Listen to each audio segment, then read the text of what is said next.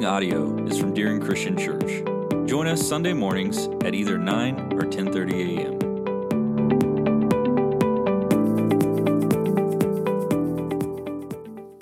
You know, as I've already kind of made mention of, it might have been a little bit different of a Thanksgiving for some of you.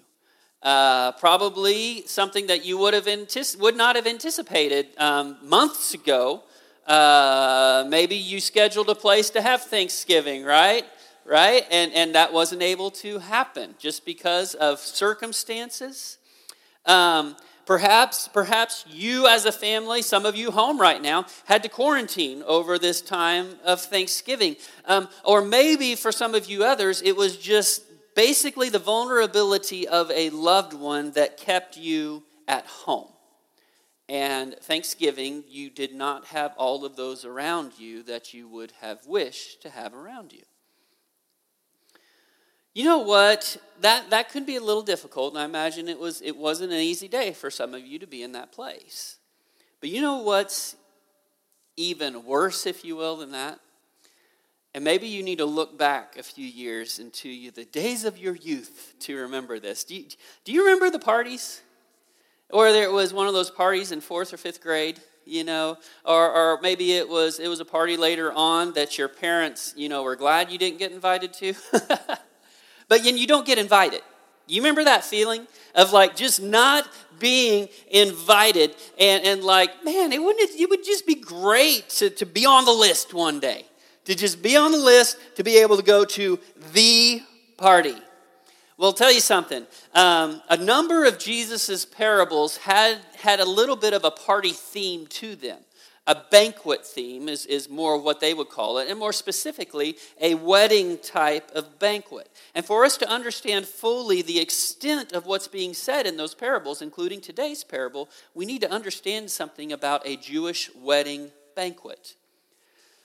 I've talked to you about this before in years and sermons past, but guys, their idea of a wedding was much different than ours.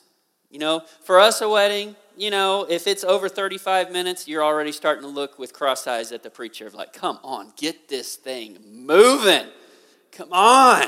All right. And then after that, you maybe have a reception. If it's kind of extravagant, there might be a meal involved. If it's more like kind of the wedding that Donna and I had, is just kind of a cake and a few little snacks, something like that, a little reception, and then people move on. Lasted, from beginning to end, a couple hours at the most. A Jewish wedding banquet could last 7 days. 7 days. All right? And all of them would last at least multiple days. So have this in your mind, and it was an extravagant event. I mean, it was expensive, it was extravagant. Now, don't get me wrong, for the more wealthy in the society, it would be more extravagant than those who are not as wealthy, but for everyone, it was an investment. It really, really was. So have that in the back of your mind as we look to this parable today. A little bit more about the context of what's going on at this time. This is the last week of Jesus' life before the cross. Understand that. We call it the Passion Week, and we call it that for a reason, because Jesus' primary passion in life from the very beginning was to die for the sins of his people.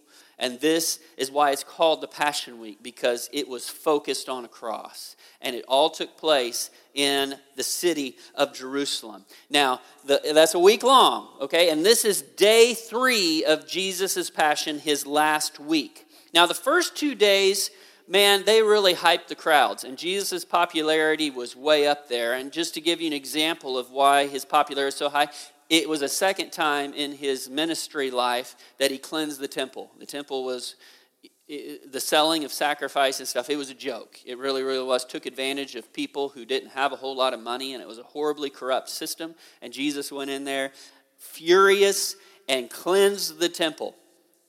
Okay? And like I said, I'm not talking about disinfecting here. I'm talking about he drove livestock out. He drove people out. He flipped tables over. He said, once again, something along the lines of, you are making my Father's house a mockery.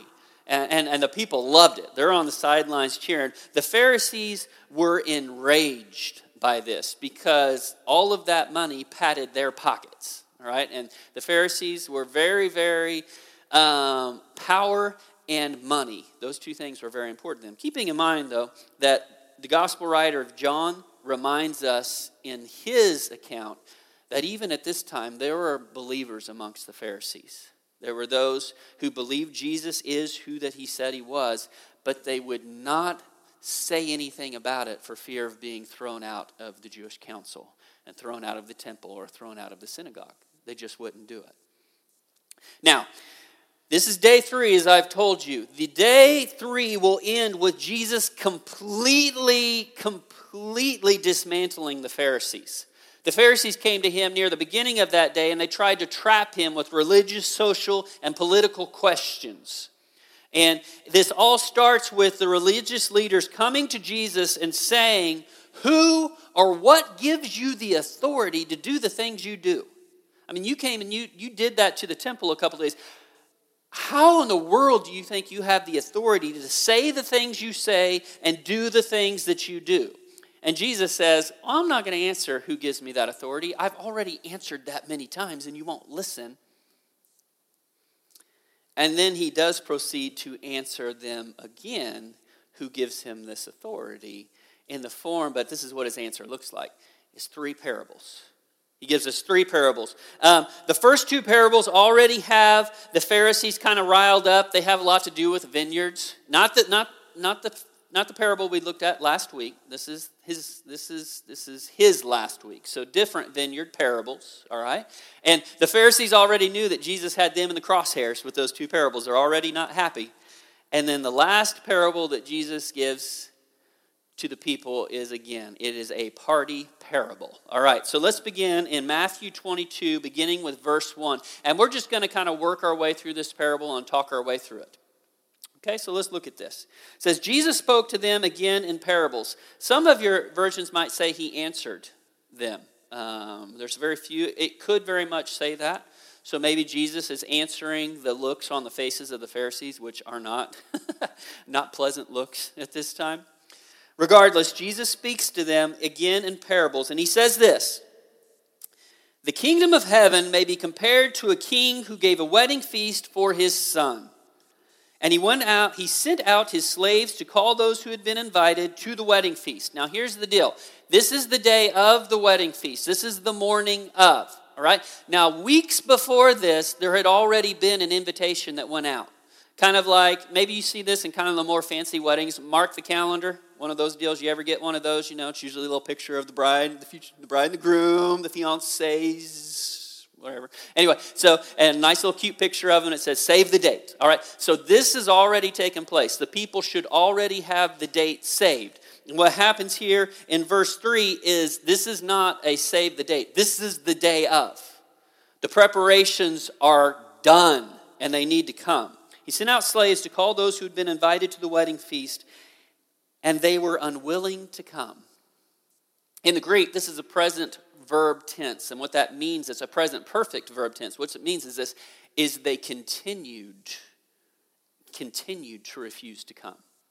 It's not like, no, I'm not coming. It's like, I'm not coming. Stop asking me. Don't ask me again. I'm not coming. I don't care if I was invited. I don't care. I'm not coming. You get the point? It was a continual state of, no, not going to do it, not coming. All right. So then, verse 4. Again, the king sent out other slaves, and they were saying, tell those who have been invited, behold, I have prepared my dinner, my oxen and my fattened livestock are all butchered, everything is ready, come to the wedding feast. So he sends out slaves, first of all, to make sure the people know it's today's the day, come. They refuse to. So he sends out another delegation, just tell them, this is going to be a good party. I'm the king, all right? I've fattened the livestock. We're not eating grass. We're not eating pasture-fed cows here, people, all right? I've been feeding corn to these suckers for 3 months now. It is the fattened livestock. This is going to be good. Come and be a part of it. It tries to entice them a little bit. Verse 5. But they paid no attention and went on their way, one to his own farm, another to his business. And then catch verse 6. It would be ridiculous if it wasn't so true. And the rest seized his slaves and mistreated them and killed them. How would you respond if you were the king? But the king was enraged. And he sent his armies and destroyed those murderers and set their city on fire. By the way, that's Old Testament doom language right there. Okay? If you have any footnotes in your Bible or cross references in your Bible, you're going to see some back to the Old Testament. All right? You put that city, you burn that city to the ground. Okay, this king is absolutely enraged and he gets his vengeance. But that's not the end of the parable. Look at verse 8. Then he said to his slaves, "The wedding is ready, but those who were invited were not worthy." That's an interesting word we're going to touch on more here in just a little bit. "Go therefore to the main highways, and as many as you can find there, invite to the wedding feast." Who do you find on highways in that time? Now, like I said, these aren't 4 lanes, all right? These are just the major travel routes around a city, into and out of a city. And who you're going to find there typically is travelers, sojourners, people who aren't anywhere close to home. They're going somewhere that they don't know anybody there, all right? Another thing you have from the parable of the Good Samaritan, you know what else you have along highways? You have some pretty tough and rough people, all right? You have probably some thieves. Probably have some outsiders.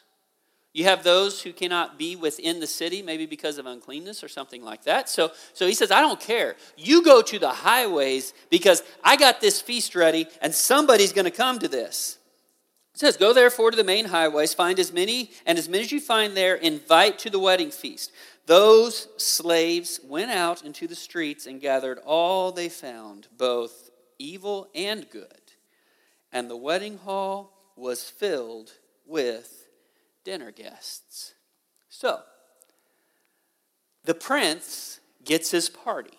Now, it might not look quite like the party they anticipated, because the people who were originally invited were probably kind of those upper crust folks, people who looked a little more just appropriate at the party. And they didn't come. They're dead now, okay? But those who were invited the second time did come.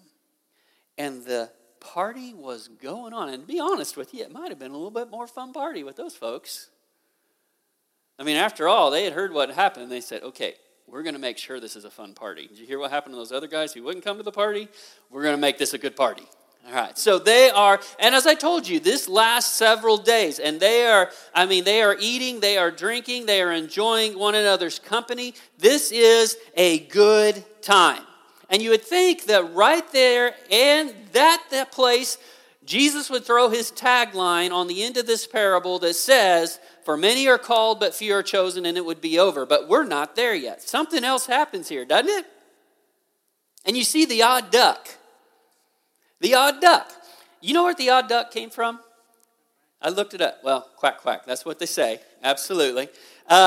Came from, have you heard of the ugly duckling? Surely you have.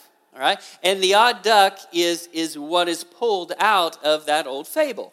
All right. So we got an odd duck here. And whereas in the fable of the ugly duckling, it's not actually a duckling. It's a beautiful swan. And one day it's more beautiful than all of the other ducks. And it's nice. That's nice. This isn't quite like that. All right. This has nothing to do with anything different about the person. It had to do with something else. So let's take a look at it. The king has the party going on, and he's sitting back. Maybe some of you have married off a daughter or a son before, and it's almost done. You're watching all of your money that you spent getting used up by all these people that you love so much, a big old crowd, and you're looking out there, and you're just trying not to think about how I'm going to pay for this. Just like, this is a good time. It's a good time. And the king, he doesn't have to worry about that. He's a king. He's got plenty of resources, all right? So he's just got his arms crossed. He's got that look of satisfaction on his face. He's watching the party. His son's happy. The bride is happy. Hopefully the bride's family came to the wedding. They're not dead now. So hopefully they're happy too. Okay, so it's all good. It's all good. And then he sees something amongst the crowd that catches his attention. When the king came in to look over, verse 11, when he came in to look over the dinner guests, he saw a man there who was not dressed in wedding clothes. What is that all about? And I know what you might be thinking. You're like thinking, well, the guy came off the road. I mean, he doesn't have wedding clothes. Well, there's two things we probably ought to know about this. First of all, we're talking about an extravagant wedding here. This guy's a king. Okay, and with extravagant weddings, oftentimes the hosts of the party would provide the festive attire for people to wear. It was a part of the invitation. Now, even if that wasn't the case, by his questioning and by the response that we're going to see, it becomes very clear it was very much within the power and the ability of this man to wear something different. And he chose not to.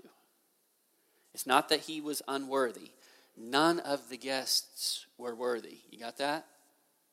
They weren't even invited originally to this party. The only reason they're there is because the first people who were invited didn't come, and they're dead now.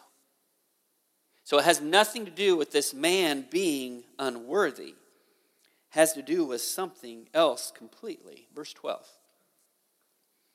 The king said to him, friend. You remember that word from last week? It was in another parable that we talked about of a guy that went to hire people to go into his vineyard. And you had one of them who was really, the ones that were hired early, really upset because they didn't get paid. They thought they should be getting paid more. And you remember how that vineyard owner responded to them? Said, friend. Now, this isn't the friend of like, hey, buddy, come here. No, this is a distancing title. It's like, you are not on my level. Okay, you're not with me, you're over there, and I'm here. This is a distancing. And this is what the king, he comes up to this man, verse 12, he says, friend. And already the guy's like, that's not a good start to this conversation. He says, I got a question for you. Notice something. How did you come in here without wedding clothes? How did you get in here without your wedding clothes? Does this sound vaguely familiar to anybody? Anybody at all? And I'm not talking about biblical times. I'm talking about something a little more recent. How did you get in here without the appropriate clothing? Is anybody? You want to know these things? You tried to fly on a plane lately? My brother-in-law and my sister went on a plane. They said, you didn't have one of these on, you ain't getting on the plane. And if you get on the plane and try to take this off, you're getting off the plane. Hopefully you don't try to take it off when you're 30,000 feet in the air. That could be really interesting. All right? There's no ifs, ands, buts about it. You don't do it, you're gone. You get off. All right? I've known of a few people I've read about. I haven't witnessed it, but I've read about, because I've been to a few ball games, that there's been people escorted out of ball games because they refuse to put on this particular piece of clothing. Now, you can call it clothing, you can call it whatever you want to call it, but this should sound a little familiar to us. And this is the interesting thing, when you hear about people on airplanes or people at ball games or whatever the scene is, they're kind of throwing a fit. It's like, I'm not going to wear that thing. I don't need to wear that thing. I don't believe in wearing that thing, okay? And it's my freedom not to wear that thing. And the owner of the plane, meaning the corporate owner, the owner's probably not there, but the owner is speaking through the attendants, says, my plane, you leave if you're not going to wear it. This is kind of interesting. Look what happens next. The king asks him, friend, how did you come in here without wedding clothes? Do you see any arguing? And the man was speechless. There was no arguing about, well, I didn't think I had to have it. I mean, you invited everybody. Isn't it my freedom to be here without? No. You don't see anything like that here. There is no pleading the case. It's not that this man, as I've already told you, isn't worthy to be there. All the guests there at this time are unworthy. But like the first invited guests who are all dead now, this man refused to enter the party worthily. See the difference between those things? His lack of respect for the king who had the authority not only to invite, but to cast out was a mistake.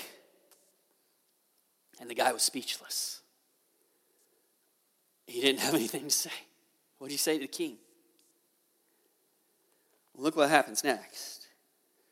The king said to the servants, "Bind him hand and foot and throw him into the outer darkness. In that place there will be weeping and gnashing of teeth." Now, this language seems to make it look like there's a little more going on here than the guy just getting thrown out of the party and then feeling dumb, like, I'm such an idiot. What in the world was I so stubborn for? All I had to do was put those clothes on, and I would still be at the party having a good time. It's not just a guy frustrated at his own stubbornness and his own foolishness. It kind of paints a picture that there's a little more going on here. Bind him hand and foot. Because he did not come worthily. And that's kind of one of those first hard sayings of Jesus in this parable. But the next saying gets thrown out there sometimes as a hard one as well. Look at verse 14 and how this parable ends. For many are called, but few are chosen. What is that chosen getting at? You see, this parable ends with a powerful picture of God's sovereignty. And this is a parable where the stock metaphors come into play. And what I mean by that is not always, but most times in one of Jesus' parables, when you read about a king, it's talking about God. When you read about a party, it's talking about the end of the age. You read about a kingdom, it's talking about God's kingdom, God's people, or the kingdom of heaven. And this parable fits those stock metaphors very, very well. So when it's talking about a king, who's it talking about? It's talking about God. He's in charge. He's the one in charge. And this parable is a powerful picture of his in-chargeness, his being in control, because he is divine and he is all everything, all right? All knowing, all powerful, all loving, all just, all knowing. That's the God we're talking about. So, let's break this down a little bit. He says, many are called. For one thing, that many, used in the Semitic language, which is the languages of the day, whether it be Greek or Aramaic or Hebrew, when that word was used, it often meant all. So it's not just like many are called, it means everyone is called. For many are called. And that was the language of Jesus' day. So we see that this call goes out, and it is a big, big call. And so let's continue to look at this parable. How are they called? They were called by invitation. Slaves, remember? Servants, your Bible might say. New American Standard says slaves. They went out to tell people, the party's ready. Come to it. And the slaves in this parable represent the prophets who had been rejected and killed by the nation of Israel throughout the Old Testament times. The most recent one was a guy by the name of John the Baptist, who was the last of an era, who was called by Jesus himself the greatest of anyone born of women. Why was he the greatest? Because he was the one who was sent to prepare the way for Jesus. And what happened to him? Killed him. So how are they called? By slaves, by messengers of God, by prophets, by preachers, by evangelists in the more modern of times. Now, what was the message? The message of the slaves, look at the parable. The message was simply this. It wasn't complicated. It said, the party's ready. The party is ready. Come to the party. Don't make it complicated. That was the invitation. It was the call. So the message of the slaves was the call. Come to the party. Now here's the question. Because it says here in verse 14, many are called, but few are chosen. Look at the parable. How were the guests chosen? By their willingness to respond to the invitation. You got that? That's how they were chosen. They accepted the invitation and they came. You see, according to Jesus' parable, God's election includes our response as well as his choice. And these terms might be different to you. Maybe these are confusing to you. Let me just explain a little bit to you. Debating God's sovereignty versus man's responsibility, these are technical terms, but this has been something I have done ever since Bible college with theologically minded believers and friends. Do it a lot, okay? It always has to come down to this. Is God sovereign over man's will? Does man have a choice in where he or she is going to spend eternity?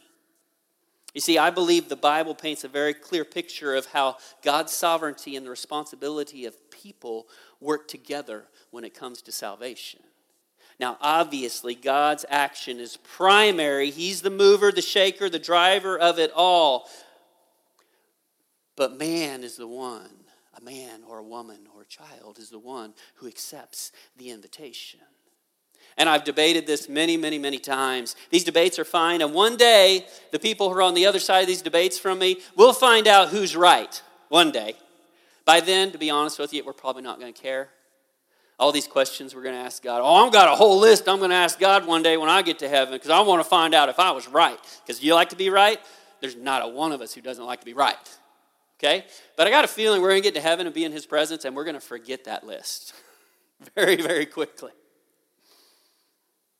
So I'm not sure we'll find out who's exactly right. But there's something else that's more important to this than a theological debate. And I want you to listen very, very closely when it comes to verses like this in the Bible. You see, one time really bad believers, you understand what I'm saying by bad? Guys, we're all bad, okay? All of us are doomed without Jesus to an eternity of suffering. But I'm going to tell you something. There's some people who feel worse because they look back upon the decisions they made in their past and they see nothing but ugliness and darkness, and they're still feeling some ramifications from some of those decisions. It might feel a little bit like the Apostle Paul, who said himself, Jesus Christ died to save sinners, of which I am the foremost of all because I persecuted the church.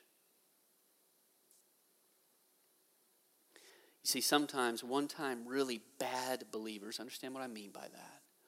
They sometimes struggle with this. How could God really love me? And they come to passages like this and wonder, am I one of the chosen ones? What if I'm not? After all, how could God love me after what I've done? This is a question that plagued church fathers even from a couple thousand years ago almost. If you've been there, brothers and sisters, if you have questioned that, I want you to listen very closely to the message of Jesus' parable. And the message is this. And the question I ask you, if you ask yourself, could I really be the chosen? What if I'm not? What about this? Here's the question. Did you respond to the call? When God placed the call upon your life, did you respond? Because that's what matters. Did you come to Him on His terms? I'm telling you, brothers and sisters, it doesn't work this way. It's not like, yeah, Jesus and me, we're pretty close. You know, I don't really know much about what He told me to do in life, you know, but He seems like a pretty good fella, and I think we're going to be good friends one day. Nah. Coming to Jesus on His terms. This is the thing, folks. This Bible that we have, God's Word, is very clear about some things.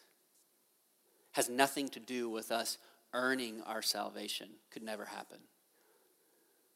Not the best of us could ever earn our way into heaven. But God put this on paper for a reason. And the question we have to ask ourselves is, did I respond to the call? And did I respond to the call on His terms? And His terms is this: He's in charge. Does that mean I'm never going to screw up again? No, hardly. But it's the goal of my life to see to it that what I want and what my Lord wants gets closer and closer together. Because He is my Lord. And brothers and sisters, if you ever ask yourself that question of, am I one of these chosen ones? And ask yourself, did I respond to the call? Did I respond to the terms, to God's terms in responding to the call? If the answer is yes, then rest well as you grow in Christ. You are one of the chosen. And don't ever forget it. But if the answer is no, and you look back and you're like, I didn't respond. I heard the call, but I didn't respond. That's not a good place to be.